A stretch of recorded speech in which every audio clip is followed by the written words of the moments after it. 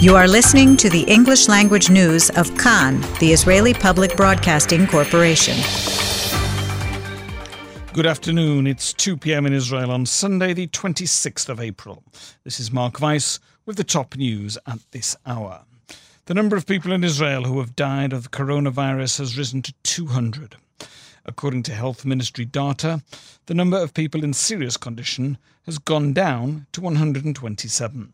Since the start of the coronavirus, 15,398 people have tested positive for the coronavirus, and more than 6,400 have recovered. Responding to public pressure amid a low death rate and a low number of COVID-19 patients on ventilators, the government decided to lift further restrictions on commerce yesterday.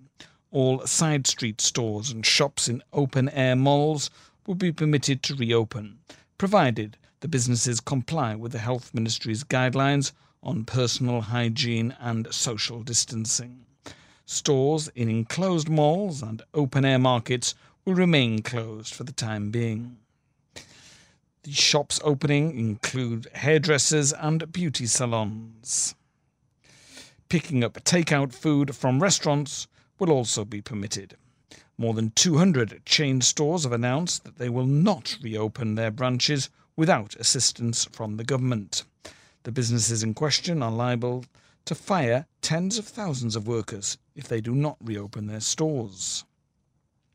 Finance Ministry officials criticised the non-opening of large retail businesses and said that it was unthinkable that companies and chains that were in a bad financial situation before the coronavirus crisis were now trying to extort money from the taxpayer at a time that other businesses were suffering under the burden.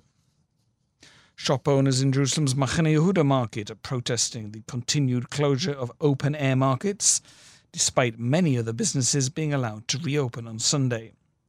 A scuffle broke out between police officers and store owners, one of whom was arrested. Despite the prohibition on the opening of markets, numerous shops in Machane Yehuda have been open in recent weeks. The Special Ministerial Committee for the Coronavirus today will discuss the plan that was formulated by the Education Ministry for resuming school on May the 3rd. The plan calls to divide the week into two in kindergartens for two groups of children. Children in grades 1 to 3 will also be divided into two groups and learn in separate classrooms. Beginning this morning, a 5-day lockdown was imposed on a number of neighbourhoods and streets in Netivot and Bet Shemesh in response to high coronavirus infection rates.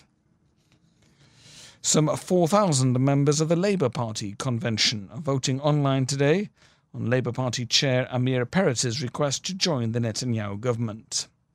The practice in the Labour Party convention is to hold open votes.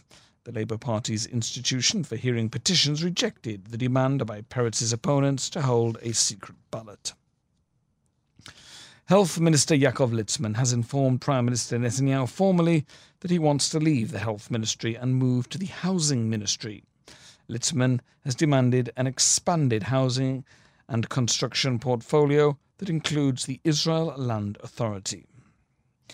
One of Litzman's close associates told Kan Radio that he feels that he has done everything he can in the Health Ministry and that the Haredim have more important interests in the field of housing. Israel's population now numbers nearly 9.2 million, the Central Bureau of Statistics says, ahead of Independence Day, which begins on Tuesday evening. According to the CBS, Israel's population has grown by 171,000 people since Independence Day last year and is expected to reach 11.1 million in 2030.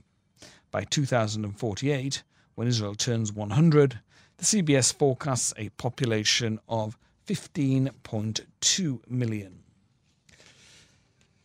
The weather, still cool for the time of year. Maximum temperatures in the main centres today: Jerusalem 17, Tel Aviv 21, Haifa 20, Eilat 28 degrees Celsius. That's the news from Kan Radio, the Israel Public Broadcasting Corporation.